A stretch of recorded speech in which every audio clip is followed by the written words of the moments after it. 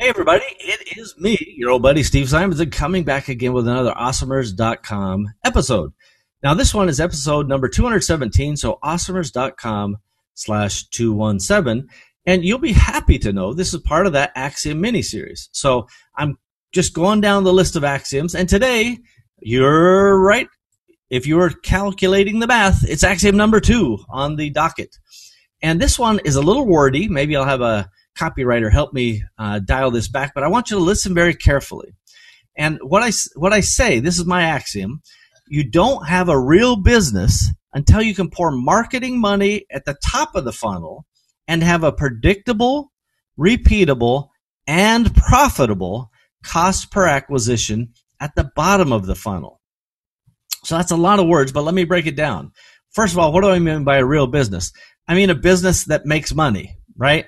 And there's lots of businesses that pour in a bunch of money and they're like, hey, look at us, we're really growing. And then you go, hey, you're not profitable on any of those customers. One time we bought a business, and God bless them, it was the dot-com boom, and they're great and brilliant people, but every single transaction they made was at a negative gross profit margin. That's not really a real business at the end of the day. That's a make-believe business. And of course, during the dot-com boom, there were a bunch of make-believe businesses because we were just told revenue is all that mattered. And your equity value, the valuation of your company, was based on the multiple of sales. Most often, large multiples of sales. There used to be a company called a magazine called Fast Company, and in the very back of the magazine was a page that was like valuations this month, and it would show, this company, they have $1 million in revenue, they're worth $80 million. This company has $2 million in revenue, they're worth $120 million. And so there's all of these crazy valuations against revenue because they're like, hey, if people are making money online, that must mean something. Today, it's a little bit more sane, but there's still plenty of people pouring in tons of money. And by the way, in some ways, I look at the crypto market and go, how are these real businesses? How do they make money? How are they sustainable? How do we leverage them as a technological base, right? That whole blockchain promise with the buying the coin. What is this coin worth, and is there an inherent value? But without going down the crypto rabbit hole, let me just say, if you have a business and you have a Google click funnel, an Amazon click funnel, a Facebook advertising funnel, and you can pour money at the top, like, I'm putting in $1,000, and you're getting out $2,000 of profit at the bottom, for example, well, you're doubling your money on every one of those investments, right? Maybe you're getting 4 to 10x on the revenue side, and you're getting 2 to 4x on the profit side. Well, gosh, you would spend as much money as you possibly could until you maximize that funnel, right?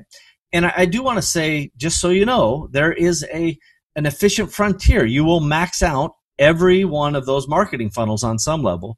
But the point is to find a new audience or a new vertical or a new whatever, new product potentially, until you continue to maximize those things. And don't forget, products have a lifespan. So either you have to iterate that product or expect that product to die over the course of some period of time.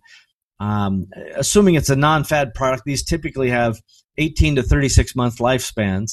But the more you innovate and the more you iterate that product, the longer they'll last. The message for today, axiom number 2, is pour money, marketing money, in the top of the funnel. This means you're willing to pay for your traffic, not counting on the magic pixie dust of Google, organic, or Amazon A9 organic traffic. That will not last. It doesn't matter what channel you're dealing in. I don't care if you're saying, well, I'm in Etsy and it's got magic still, and oh no, I'm in Pinterest. There's plenty of pixie dust over there. All of that free stuff eventually goes away. It doesn't matter how viral you are on TikTok, unless you're a Kardashian or somebody like that, and right, the cost of that life I wouldn't want to pay. I would just say a real business has to pour money in the top, right? This means marketing's going in here, and I'm getting profit out the bottom. If you don't know how to calculate your cost per acquisition, definitely go to Empowery.com. I believe it is CPA.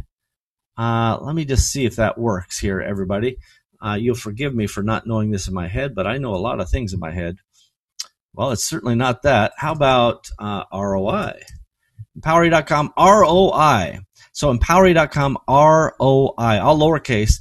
This is where you can actually calculate your cost per acquisition, and including an advanced mode that allows you to calculate lifetime value of a customer. The whole point is if your cost per acquisition is $20 and your item is giving you $40 of profit, you got something, right? That's sustainable.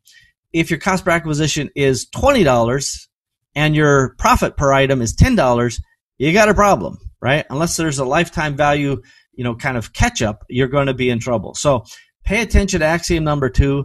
Again, this is an awesomers.com flash episode where we're doing this mini series about Steve's axioms. And there you go. We'll see you next time, everybody. Don't forget, subscribe, share, save, gold stars, whatever you're supposed to do. Give me all the love so that I can share it and show everybody that we're doing this for a purpose. Thanks, everybody. See you later.